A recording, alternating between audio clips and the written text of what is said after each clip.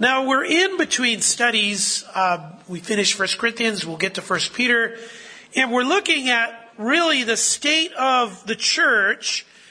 And what I wanted to do was do that from the pastoral epistles, the pastoral letters from Paul to a couple of men that he trained, Timothy and Titus. And I love that he wrote letters to men that he trained, that he walked with, that he discipled, that he helped grow in the Lord step by step, and trained in a way where he would sort of pass a baton for them to carry out the very ministry that he laid out for them. Well, here's your Thanksgiving plug. 2 Timothy 1:3, Paul tells Timothy, I thank God as I constantly remember you in my prayers night and day, mindful of the sincere faith within you. And so Paul is thankful for these two men. He trained them. He loved them. In fact, he was so concerned for them that he wrote both of them about the challenges to the church. He wanted them to know you're doing pastoral ministry, but pastoral ministry isn't easy. It comes with challenges constantly, and oftentimes not just challenges, but challengers. Those that bring stress to the church, stress to the very ministry that you're trying to accomplish, the parenting that you're trying to accomplish in the Lord. These are the attackers to the church. And so these are sort of letters to fortify the church with. That is, to make it a defensible place. And I'm thankful for the fact that, you have passages like Matthew 16 where the Lord himself tells us the gates of Hades will not overpower it. And so though we talk about making the church a defensible place, we have that promise. The Lord will not let his church be defeated. But he does so through the work of the church. He does so through the faithfulness of brothers and sisters that just love Christ. Now, how will this take place? You have this attack, and we talked about the 7 challengers to the church that he wrote to Timothy and Titus about. And we boiled it down to 2 things. Remember, 2 things. First, how can we defend? How can we bring defense? Well, first of all, remember how the gospel works. And in that, we talked about the doctrines of grace and how precious they are and how important and valuable and how critical. And we need the doctrines of grace. We need to be reminded how it is we got into this church and why we're here.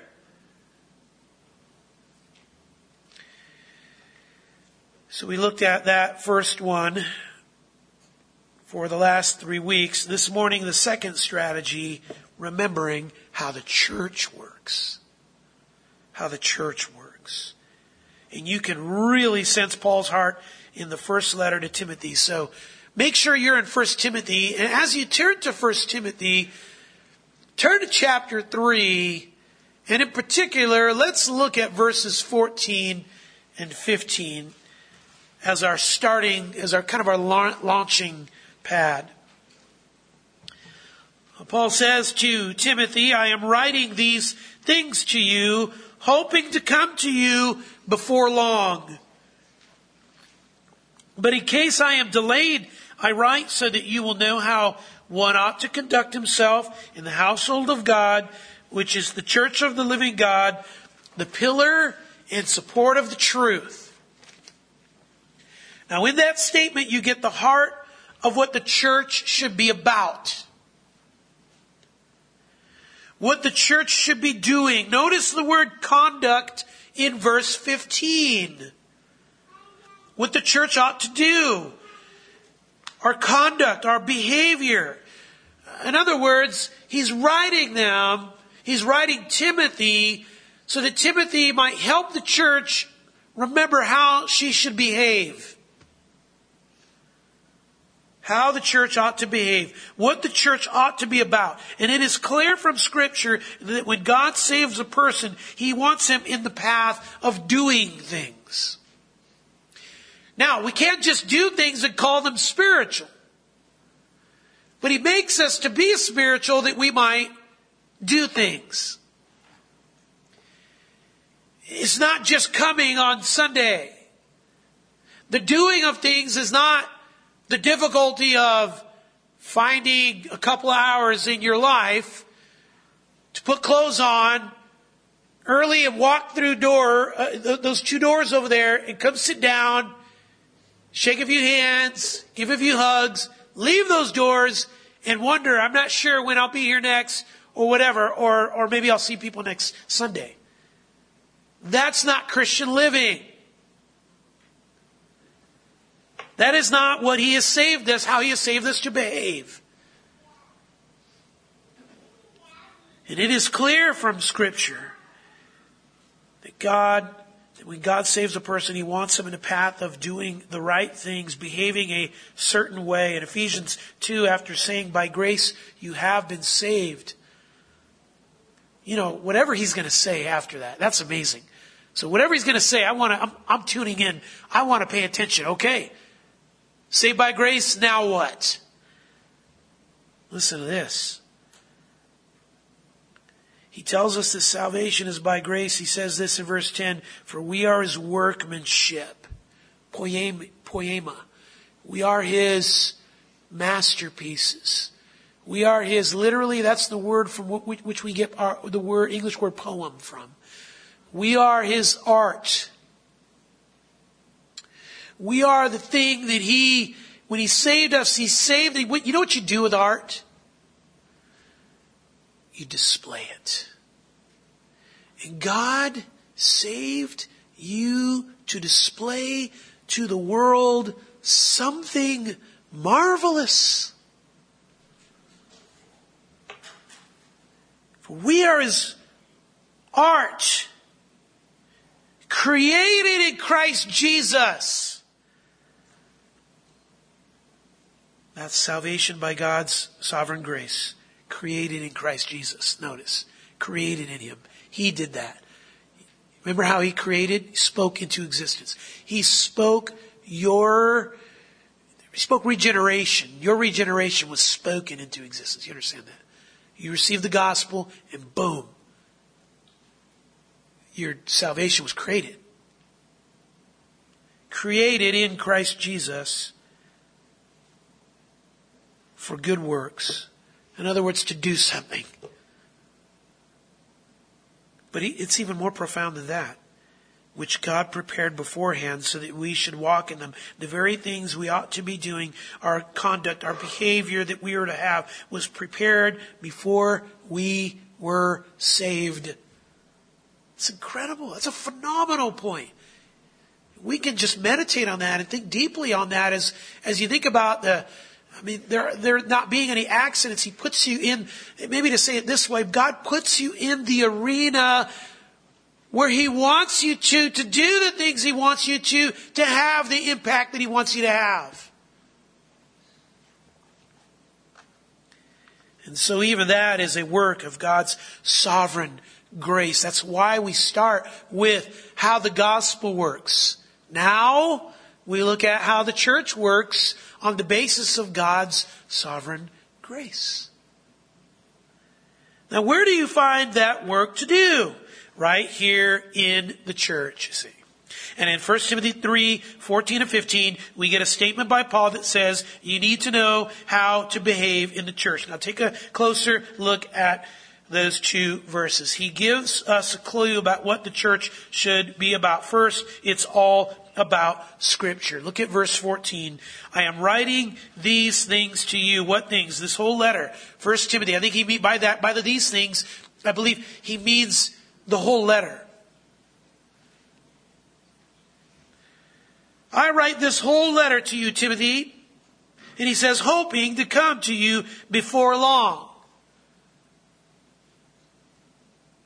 And that, by saying that, he's talking about fellowship. Now, he has things to say, and he'd like to say them in person. But this is what I love about Paul. He says, I've got things I want to tell you in person, but I just can't wait. Why? Because I might not get there. So, I'll just write it. I'm going to send it to you. You tell the church. But really, this is for you. And I like that. There's great accountability. You as a pastor, tell these people this.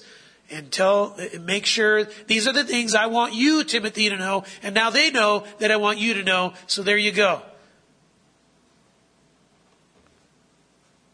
But what I like about this is what he gave to him was 1 Timothy. It's this letter. It's Scripture.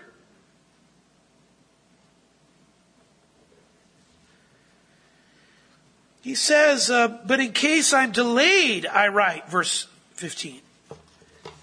He says, what I have to say is so important, I need to write it and send it just in case I don't make it to you. And you know, beloved, history tells us that Paul never did get back to this church at Ephesus after this letter. This is right after Paul's first time in jail, so it's a good thing that he wrote this. And because of it, we get Scripture. So the first thing the church is to be about is Scripture. You talk about, so these are preliminary things with regards to our behavior. It is about Scripture. In other words, he says, be a Bible church. Be a Bible church. What do you guys do as a church? Well, the main thing I can tell you is that we're just about the Bible. We're just about the Bible. I mean, it's not even just in our name. The name just helps us remember, oh yeah, we're about the Bible. Listen, the principles have to become practice. The beliefs have to become behavior. A church is defined by not only what it believes, but by how it behaves, what it does. Not just doctrine, but duty.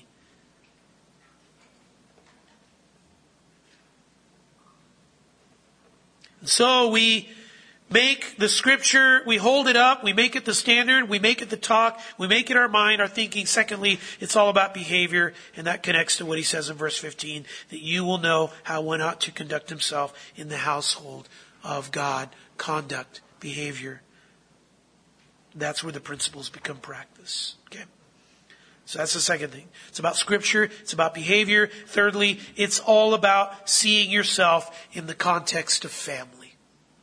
Seeing yourself in the context of family. Verse 15, in the household of God. The Greek word there is oikos. That word literally it can be translated building. But I don't believe he's talking about the actual building. In verse 4, an elder who manages his own oikos, same word, household, family, his own kids. Same thing in 2 Timothy 1:16 and Titus 1:11. You behave a certain way because you belong to a certain family. It's in the blood, see. You know, again, I mentioned to you Thanksgiving, and it's wonderful to have Thanksgiving and to have a reason to be around family and everything, but never forget, though that's special, more special is the household of God. The family of families. More special. And most special is when that family that you have, they know and love the Lord. So that it's family all over the place. So, he says, the household of God, the family of God, literally is how you could translate that. Fourth, it's all about example and pattern. Again, these are preliminaries you need to know. It's all about example and pattern. Verse 15, so that you will know how one ought to conduct himself. The you there is singular. So that you, Timothy, will know how one ought to behave. So wait a minute. Why not make it plural? Well, because what he's telling Timothy is you need to be the church's example, Timothy. I mean, he is to know how to behave, so the church will know how to behave. You know, we need illustrations of it, don't we? We need a picture. You know, what should our behavior look like, right? I mean, I think that's so important. And I tell you what, parents, let me just echo this and try to make this resonate for you. Whatever it is that you're telling your kids, do this, don't do that. Let me tell you something. They interpret do this and don't do that by your life that you live for them. Whatever it is that you do and don't do, that's what they're going to understand what do this, don't do that means. We're the blueprints for them. We're the example. We're the illustration for them of the very things that we're trying to help them understand what's important. This is important. And I tell you what, receive the rebuke when your kids come back to you and say, well, but how come you, right? That does happen, doesn't it? Well, but how come you say this? That's the Lord helping you see, oh yeah, that's right. I forgot. I was supposed to live out Christ for you when I'm trying to encourage you to live out Christ. And so, what should our behavior look like, church? Paul says, Timothy, I want you to show them. Give them the picture, that church there. And so you look at your elders and kids, you look at your parents and so forth. And then lastly, the fifth sort of preliminary here in all of this is to know that it's all about giving the world a picture. Not just your other believers a picture, but giving the world a picture.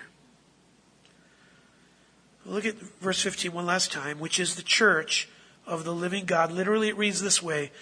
The church living God. The church living God. Isn't that interesting? What does that even mean, the church living God? He's saying the church is God?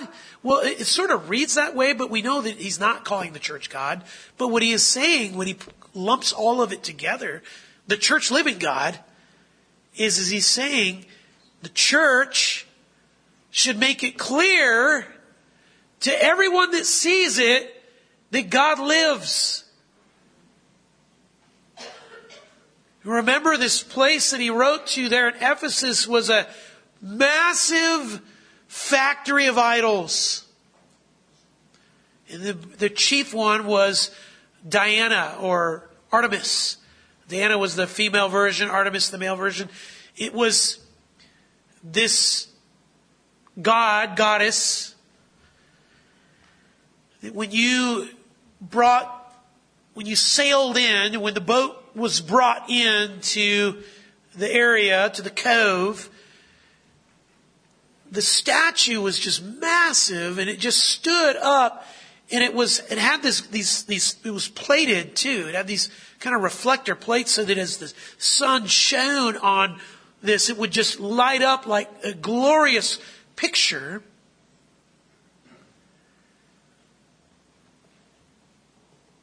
And it's as though he's saying, and it was brilliant. It's as though, it said that's what you would see, and that's how they wanted it. They wanted you to think, oh, great is Artemis. Great is Diana. And so it's as though Paul is saying, no. For all the shininess that God, supposed God, has, that is lifeless. You're the church living God. You're the church that shows that the God whom you serve is not some 90-foot statue that gets its brilliance from the sun. Your brilliance comes from the one who made the sun. So in other words, it is a picture of God's life. That is that God is living. The world should look at our behavior and come to the conclusion that God is alive. That he is real. And that he lives through the church for now. Listen. And that he's good. Right? Now put it all together. And if we ask the question, what is the church? Here's what you get based on all of that. Into verse 15. The pillar and support of the truth. The church is a pillar and support of the truth. What's that mean? Now think about that structure. Now, what they had in the temple of Diana or Artemis were these 127 pillars that kind of went all around, okay? And these things were overlaid with gold and glorious looking. And these pillars supported the structure for which Diana or Artemis sat on. And what he is saying is, no. We're the church that is the pillars, we're the pillars that supports the truth about who God really is. The church is holding up not Diana, not Artemis, but the truth. The church exists to hold up the truth. To, say it a different way, to lift up Scripture. We lift it up. We lift it up. Just lift it up. I tell you, I get this all the time. Dads, they want to know, what do I do? I've just realized you've told me, you've made it clear that we're the dads are the priests of the home, that we stand there, for the, as sort of the prophet and the priests of the home, to give them what they need and to lead the family in the worship. But I get before these people and I'm scared to death. What do I do? Listen, it's daunting because you hold before you lives, precious lives, that God wants to use you to guide. And I tell you what, if you don't know much, there's one thing you can do. Lift up Scripture. Just lift it up. You say, how do I do that? Well, you can read it, right? And even if you have to use other books of men that have come before and have written things that are so helpful in explaining Scripture, do that. And you read that in your home, and you'll be helping to do this very thing. Now listen, we don't modify it. We safeguard it. We support it. We get up under it and lift it up. And just like a pillar, you just stand there. You just stand there. Quit moving and going all over the place and doing all kinds of things you shouldn't be doing. Just stand there and lift up the Word. Now, how do you know then if the church is doing that? Very simple. You look at her behavior. What does it look like when the church works? So many broken churches out there. Now listen, they're like broken clocks. Sometimes they look right, but only twice a day. Okay? What does the church behaving the right way look like? That's what I want to show you.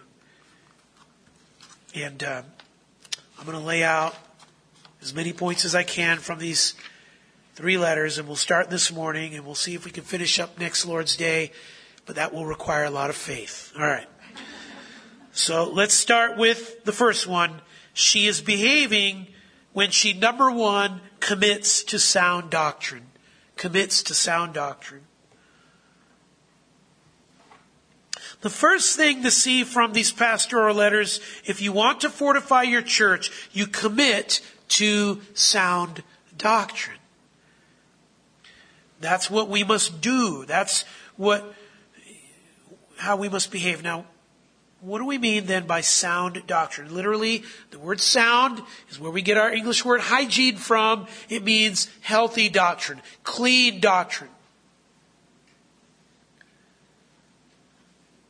The theology we get from the Bible, that's what we're talking about. The theology that we believe, the core of our beliefs about God, about salvation, about sin, about who Jesus is and what the Bible is all about.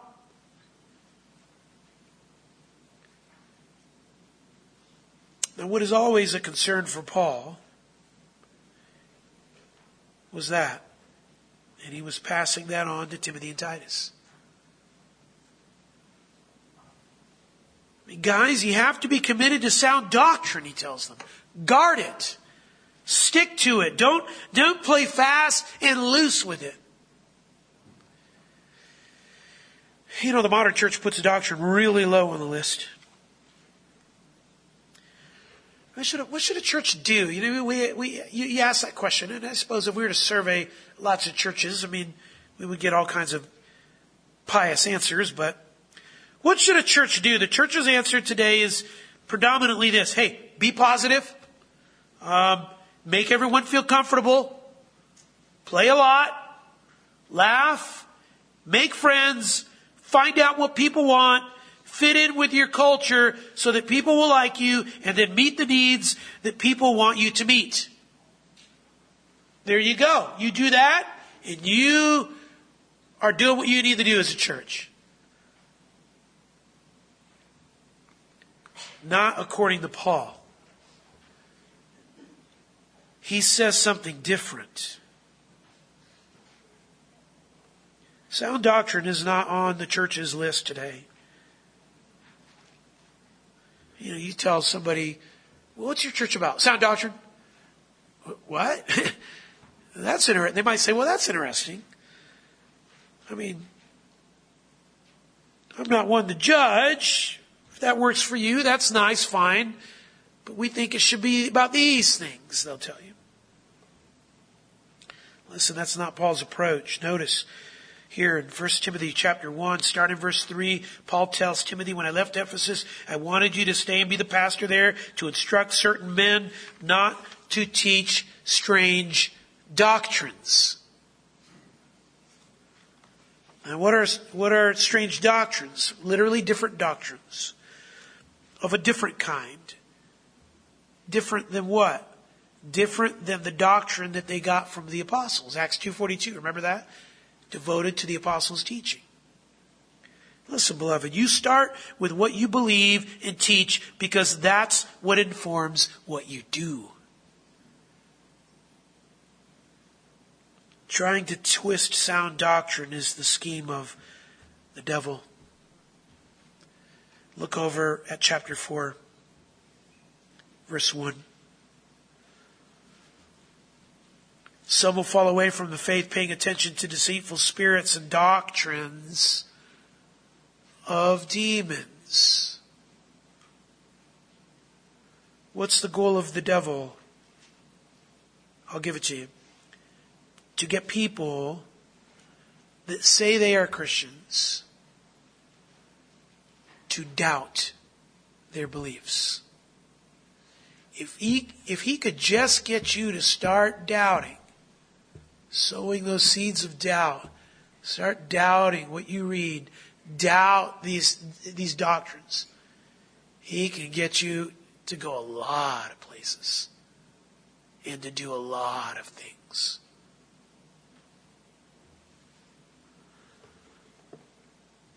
Get people to question. Get them to fall away from sound doctrine and to believe in demon doctrine. By the way, demon doctrine doesn't come in a red package with horns on it, okay? It never does. Never has.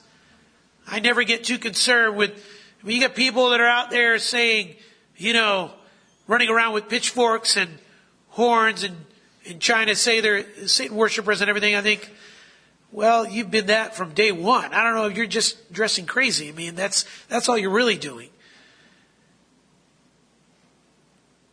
The real ones, though, by the way, Satan's not even interested in people like that. The real ones are the ones that have, you know, nice shirt and tie. Are the ones that shine their boots, that make it into churches. What does demon doctrine look like? Well, look at verse 6. Paul tells Timothy, you need to be constantly nourished on the words of the faith and of the sound doctrine which you have been following. Now, notice first of all, which you have been following. Demon doctrine always introduces new stuff. It always tries to spruce up the old. It starts by putting a shine on the old, and then it changes it a little, and then it finally replaces it.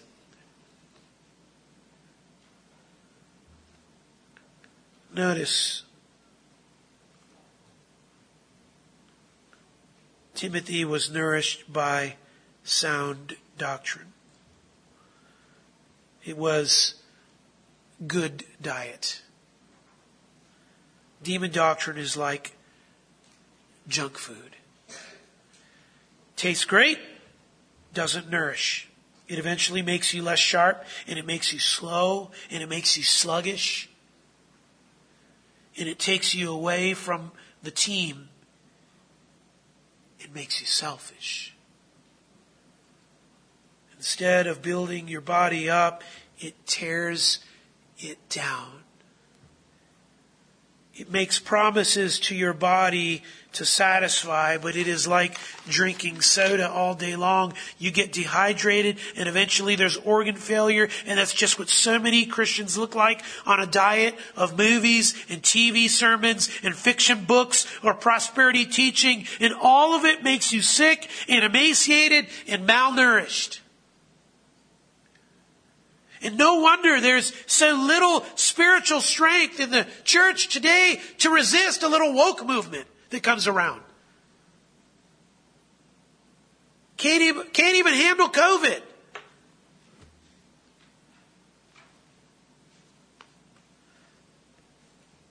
Temptation comes, and so many supposed Christians out there are just giving in left and right.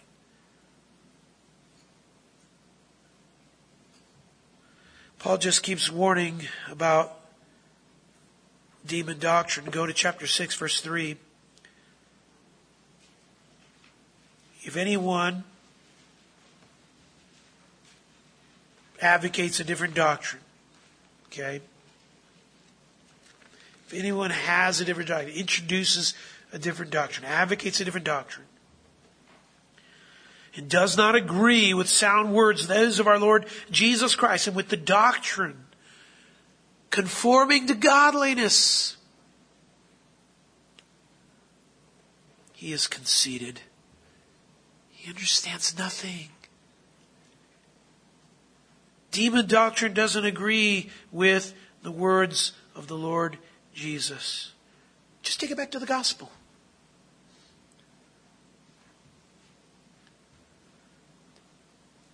Does it agree with the message that Jesus taught and gave to his apostles? I mean, so many people that are teaching just be a good person, just a little goodness goes a long way. Listen, the rich young ruler tried that one on Jesus. He came to Jesus, good teacher, what must I do to inherit eternal life? Jesus said, hey, why do you call me good?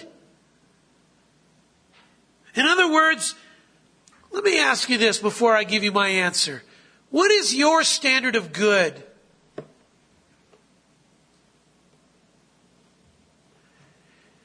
Jesus himself defined good. So what he was saying to that rich young ruler is, I need to know, and I'm asking you this to think about it because I'm about to show you that it is not my definition of goodness. Jesus says, I define goodness on the basis of God and God alone. That's why we always call it God's kind of good. The question is, do you always have God's kind of good? The believer understands that we came to Christ because we recognize that we don't have God's kind of good. We are poor in spirit. We're bankrupt with that kind of stuff. It made us mourn. It made us meek. It made us hunger and thirst for what He alone only can give. God's kind of good is the very righteousness of Christ, which He purchased for us on the cross, that we might be able to receive.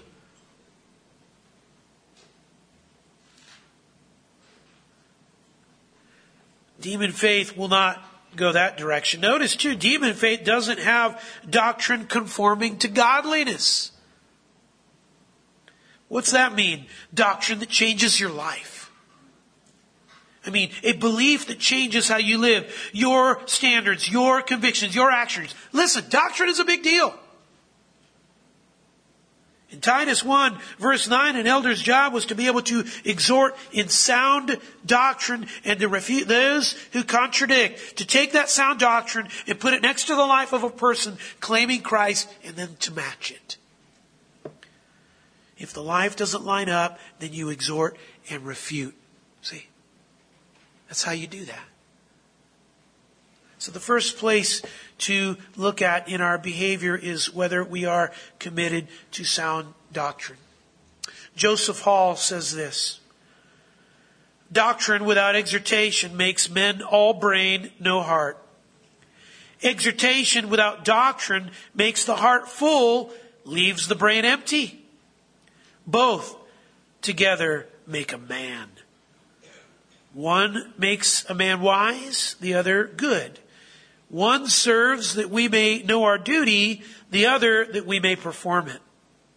I will labor in both, but I know not in whether more.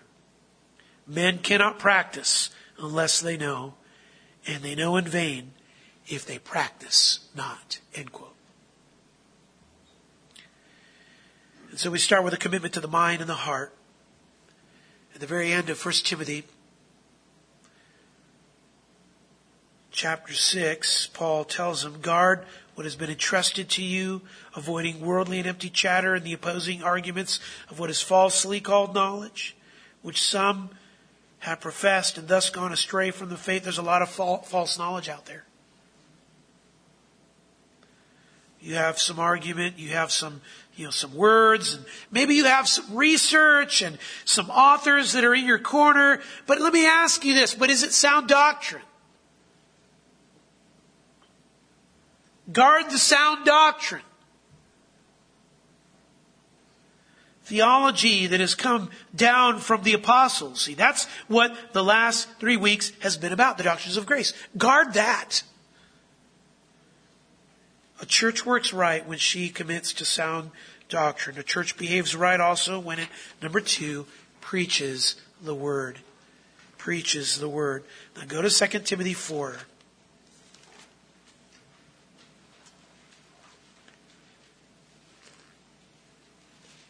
Now this is a very familiar text and we need to make sure we understand it. But it's also an important text. Verse 2. He tells Timothy, I'm about to die, and here's what I want you to pour yourself into. Preach the word. There's the main verb of this whole section. It controls the whole section. Preach the word. What word? God's word, the Bible. Revelation. So many churches today that have abandoned the preaching of the word for stories and anecdotal. Can't do that. Preach the Bible.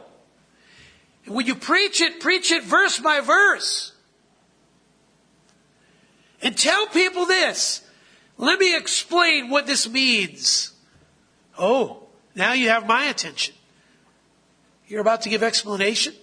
Yeah, but that's not it. I'm not done yet.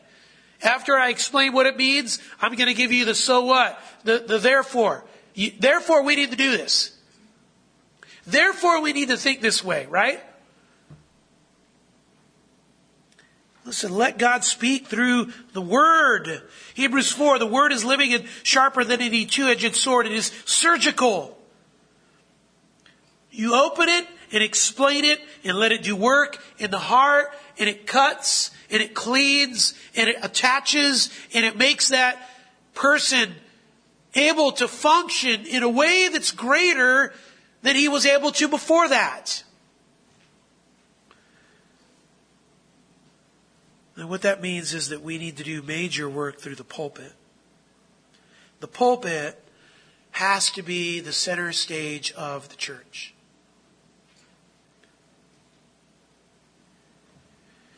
Preach the word is cruso. It means to proclaim, to be a herald, to cry out, literally. It has passion with that word.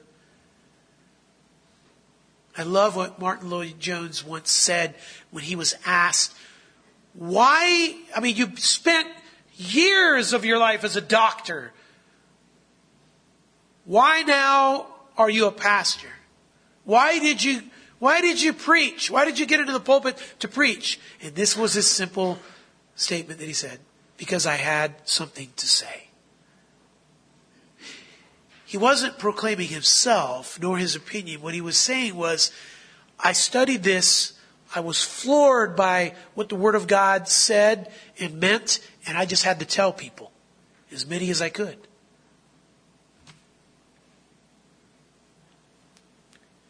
Make sure the church knows how vital, how important the Word is. That's what he's saying. Thomas Brooks says, ministers must so preach as if they lived in the very hearts of the people, as if they had been told all their wants and all their ways, all their sins and all their doubts. End quote. Yes, that's how you preach. Parents, you're the preachers in your own homes. That's how you preach. You give the Word to your children as if you're living in the very hearts of them. As if you have been told all your child's wants and ways and their sins and their doubts. Give them the Word on that basis. We live in a day where it is important to get your opinion out there, where it is important to get your views to be liked. I mean, you say things on social media, and what do? You wait for the people to push the like button. How crazy is that? I mean, there's never been a more myopic, narcissistic society than the one we have today. It is unhinged in that direction.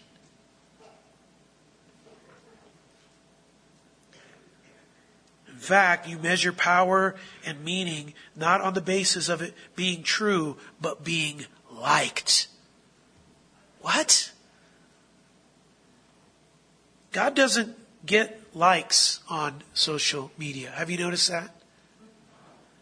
What He says cuts deep into the heart. He's likely to have a big fat 0 where it says likes, and you look over and you say 0. Oh, people must not like that. No. Because He just offended you, and He offended me. And without the cross, that'll never be precious. He cuts deep into the heart. His Word is black and white. It isn't suggestion. Peter understood that. I mean, Jesus preached a hard sermon in John 6. Remember that? And a bunch of people left and they walked away. And they said, this stuff is too hard, too rigid, too unbending, to receive. And then Jesus said to the 12, well, you don't want to go away too, do you? Peter said, well, where would we go? You have the words of eternal life. Now that's how you receive preaching. You come as a lost person finding the only compass, the only direction. You come as a dying man coming to the only life. Paul told Timothy in chapter 3, don't forget, the Word gave you the wisdom that led you to faith in Jesus Christ for salvation. You say, how do you preach? What's the method of preaching? How do you do this? Well, turn back to 1 Timothy now, chapter 4. Verse 13.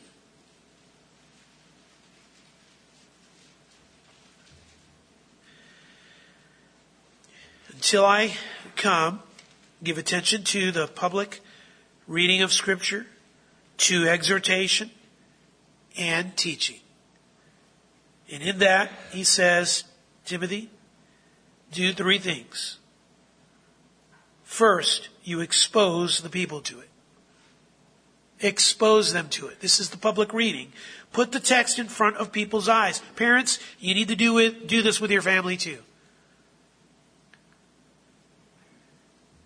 Don't just get out your Bible and start reading from it. Implore them to get their own Bibles. You say, well, they can't even read. That's okay. You're getting them in the habit of that, right? You're getting them in the practice of that. That's what they do. This is just what we do. Open your Bible and read it. Take a section and read it. Expose them to the Bible. Let their eyes see it. And it doesn't have to be a big section, by the way. I mean, just start in a book like the Gospel of John and read it. And take them to chapter 1 and the first 14 verses. And let their eyes see how many times it says that Jesus is the Word. Let them hear that the Word was with God and the Word was God. Let them hear that. Let them hear that the Word became flesh and dwelt among us, walked among us, lived among us. Read it. Show it. Let them read it.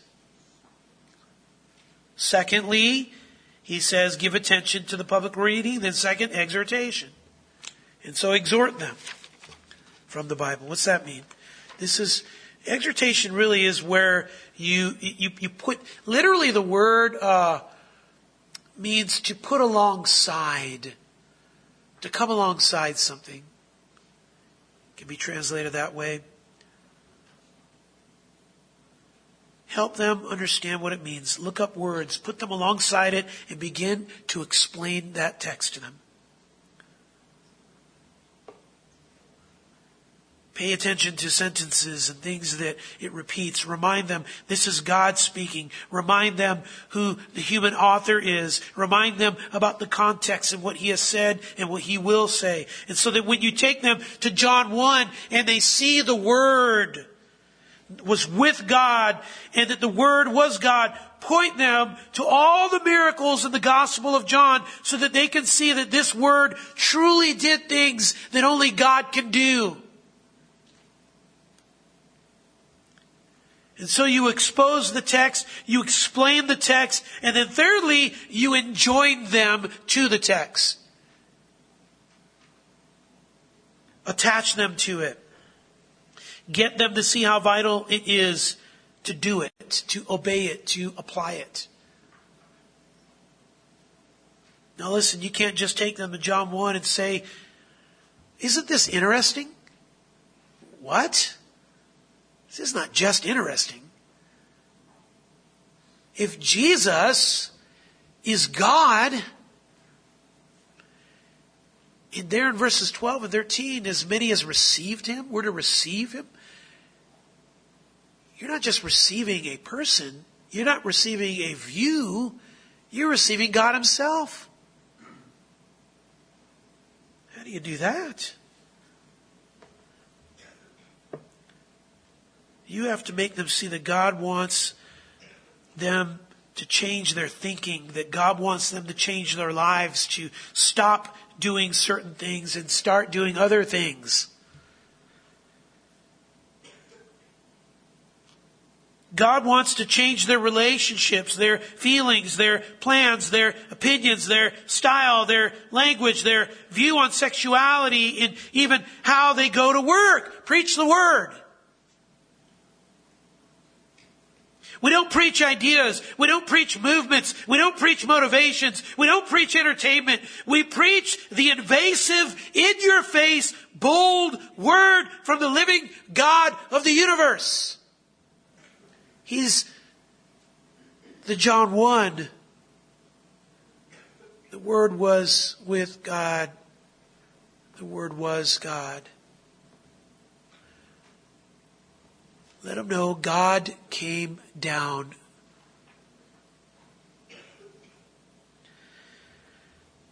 In fact, you know how we should preach it? Turn to Titus chapter 2.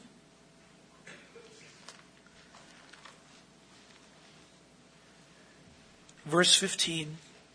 Listen to this. These things speak. Again, what are these things referring to? I believe the whole chapter and really all of Titus. These things speak. These things. The things I've just been talking to you about. These things speak and exhort and reprove. Look at this. With all authority. let no one disregard you. Today, you offend people if you speak with authority. But that's just how Paul tells Titus he needs to preach with all authority. In fact, when he says, let no one disregard you, it is in the imperative. It is a command. You must not let anyone in the church disregard what you are saying. You've studied, you know the truth. Now let it out and make sure others come under the weight of it, the authority of it. See? It's a powerful verse. Now, people are going to struggle with that. So go back to 2 Timothy 4, a little bit to the left.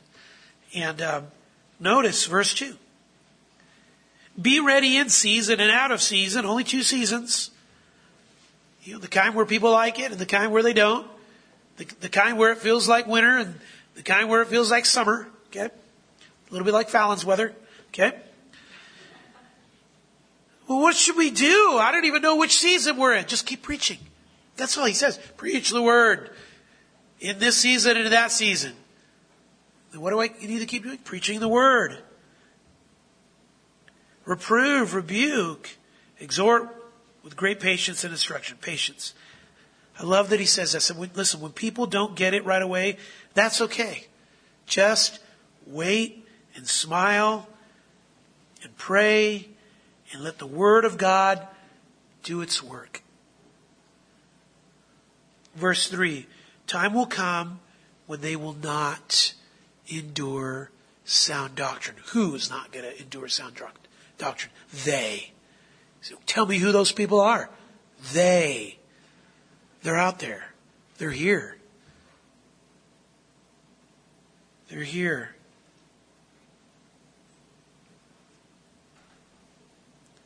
They're not going to do it. Verse 3, because they want their ears tickled, they will find teachers who do that. They will find the feel-good sermons. They always do. And they're not hard to find them because they're a dime a dozen out there. Notice, in accordance to their own desires, it's all about them and how they feel. I mean, that's going to happen, Paul says. What do? It's going to get worse, verse 4. They're going to turn their ears from the truth and will turn aside to myths. They're not just going to turn away from things. They're going to gobble up other things. Things that are myths. Things that are fiction and comic book and mythology-like. What should we do? Preach the word. In Isaiah 55, the Lord tells us in verse 10, for as the rain and the snow come down from heaven and do not return there without watering the earth and making it bare and sprout and furnishing seed to the sower and bread to the eater, so will my word be which goes forth from my mouth. It will not return to me empty without accomplishing what I desire and without succeeding in the matter for which I sent it. Oh, it's incredible. He says, when the word is preached, it will bear the fruit I want it to bear. You know, that tells me I better do my work in preaching the word. Getting the word out. God has built-in success and fruit with his word, and all we have to do is preach it. So, how does the church work? How should we behave? Commit to sound doctrine. Preach the word. It behaves right when it, number 3, confronts sin. Turn back to 1 Timothy verse 18. These 3 verses are a personal note from Paul to Timothy, but you understand what we should be about from it. Look at verse 18. And according to the prophecies previously made concerning you, that by them you fight the good fight. Okay. You know the work to do, he says. It's not going to be easy. It's going to feel like you're fighting. I'll tell you this, listen, beloved, you're fighting. There's a part of ministry here in this church that feels like a fight. In fact, living the Christian life is like a fight, isn't it? When you become a Christian, when you became one, you entered into the ring. You weren't asked to. You did. Okay? And this is a fight. But make sure that you fight the, what does it say? Good fight. Don't fight a bad fight. Many of us are exhausted from fighting bad fights. We're not fighting the right fight. What's a bad fight? Being selfish with your spouse, that's a bad fight. Trying to get your way at work to make things easier for you, that's a bad fight. The good fight is the fight for truth. It is the fight to honor God. It's the fight for fellowship, for godly living, for marriages that are built as God's design, for parenting that follows what the Lord wants. See? And so Paul tells Timothy, fight the good fight, verse 19, keeping faith and a good conscience, which some have rejected and suffered shipwreck in regard to their faith. Literally, shipwreck in regard to the faith. Their connection to the faith. They ran their ship into the rocks. The ship that connected to the faith. They were going and they crashed.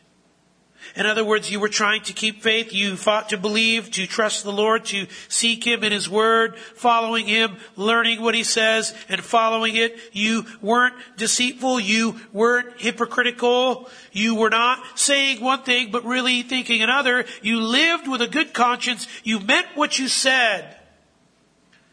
There are others that have shipwrecked it, but he says, you are on this path where you're fighting the good fight. What do? There were others around you, though, that were crashing the ships of their spiritual life into the rocks. What do? Verse 20. Here's what Paul did. Among these are Hymenaeus and Alexander, whom I have handed over to Satan, so that they will be taught not to blaspheme. He calls them out by name to this church. Now what is this? This is Paul confronting sin. These two guys were most likely elders or teachers in the church, maybe leaders in the church at something. And they were sinning, and Paul confronted them, and we don't know exactly the sin except that they're blaspheming. When they wouldn't repent, he handed them over to Satan so that they would be taught not to blaspheme. Now, how do you blaspheme God? What is blasphemy? What is blaspheming God? It's real simple. It is speaking out against God. To speak against Him. That's what the Greek word actually literally means. To speak against. It is to speak against His truth. It is then to contradict His word. To speak out against His word. He says essentially the same thing in Titus 3 in verses 9 through 11. You can read that on your own. I think the thing that I want us to pull away from here, though, is he wants this to be a church that does confront sin. Don't ignore it. Don't rename it a mistake or a problem or a vice. Call it what the Lord calls it. It is a sin. And urge that person to turn away from it. Romans 2:4, the kindness of God leads you to repentance. When Jesus healed the paralytic who came to Him through the roof, He said, your sins are forgiven. Why did He say that? You ever wondered that about that miracle?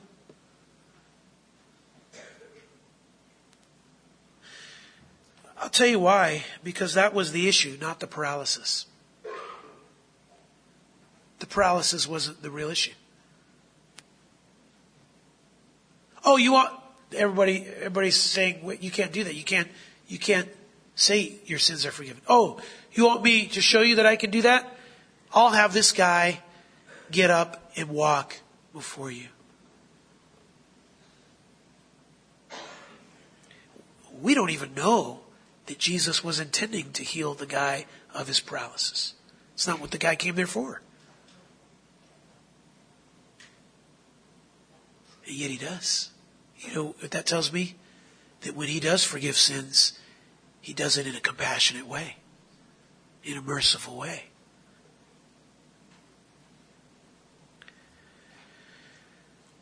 We confront sin, and we don't do it though like headhunters, or like we belong to the spiritual FBI or something, you know.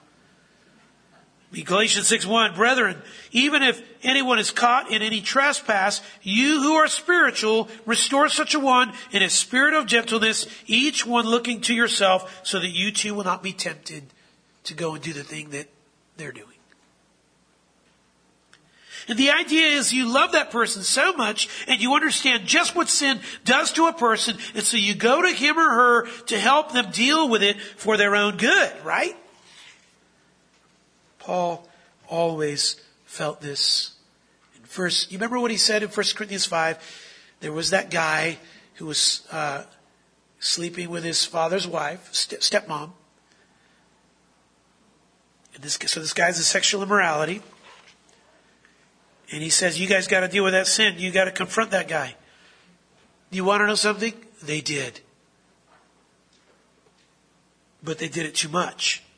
2 Corinthians 2.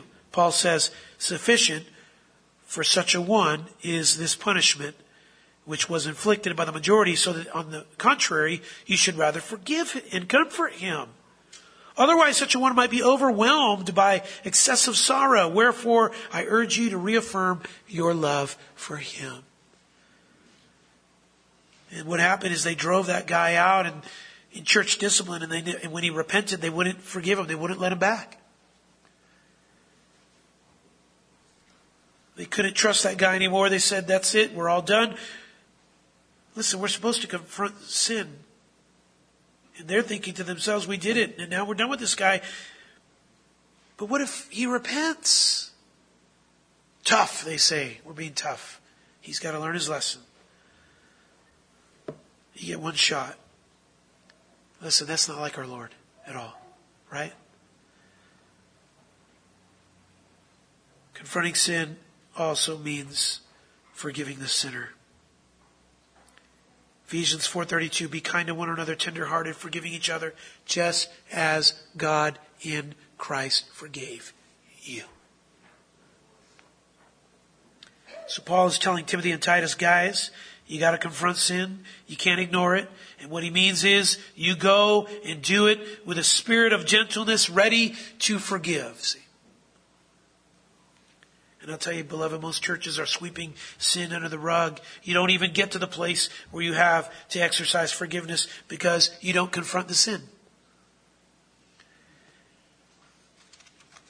And what this point is saying is this: help sinners stop sinning. Help them. It's interesting, Paul even has something to say about confronting our leaders in sin, and you can read about that in chapter 5, 1 Timothy 5, verses 19 through 22. One last one that I'll mention, and then we'll pick this back up next time. A church that behaves, commits to sound doctrine, preaches the word, confronts sin. Number 4, rejects false teaching. Rejects false teaching. And we're going to learn a lot about this. The FBI, one of the things they do, I mean, you got a person, when a person is wanting to learn where the fake counterfeit money is, he is taught in the FBI to become an expert at learning what real currency looks like. Dollar bills, 20s, and so forth. So they study the real ones to pick out the false ones. They become experts in the genuine so that the fake will stand out. Beloved, my fear is that we are just familiar with the Bible and not really working at becoming experts. We have to read to know Christ, and in our knowing, you have to become experts in what He wants us to know so we can guard the house. See? And so this next point really has to do with taking a look and making sure through discernment that false teaching doesn't enter in. And we're going to talk about that a bit next time. Let me leave you with a quote from Thomas Fuller. Thomas Fuller was 1600s. He, in 1646, was desperate to try to reform the church in England as it was being challenged in more of a Catholic direction. It had turned Protestant, and so Thomas Fuller felt a duty to encourage and challenge the church. And he said this: "No church in this world can be free from all faults. Even Ephesus, the best of the seven, had somewhat amiss in it. As long as there be spots in the moon, it is vain to expect anything spotless under it. The earnest of perfection, which is sincerity, may be received in this life, but the full payment thereof must be expected in another. Such a fancy, a possibility of a perfect church here must not only mold a new form, but make a new matter, cause frailty to be firm, flesh to be spirit, men to be angels, saints being too little in this life, as full of their infirmities." Or we can see the church also like Christopher Love. The church is the garden of God. The doctrine is the flowers of this garden. Discipline is the hedge. Well, we're just getting started on how the church should behave. I mean, all those were just men that were so committed and devoted to just wanting the church to be everything that God said it needs to be. If we believe in those doctrines of grace, if we believe in the gospel that we proclaimed over the last 3 weeks, then we ought to be willing to behave like this. And I have some other points to bring. I won't tell you how many, because you're for sure you're not gonna think I'm gonna be done in another month here. But anyway, we'll get there. Let's pray. Father, we love you and praise you. And Father, you've given us such a good word from Scripture and word to help us to see ourselves in light of you. And we always fall short when we do that. But thank God, thank you, Lord, for Jesus Christ, who gave himself that we might be able to live out what you say. And so we do pray, Father, make us just aware of those areas and cause us to be a church that behaves in a way that would make it clear that we are pillars who support the truth. We pray, Lord, for this in Jesus' name. Amen.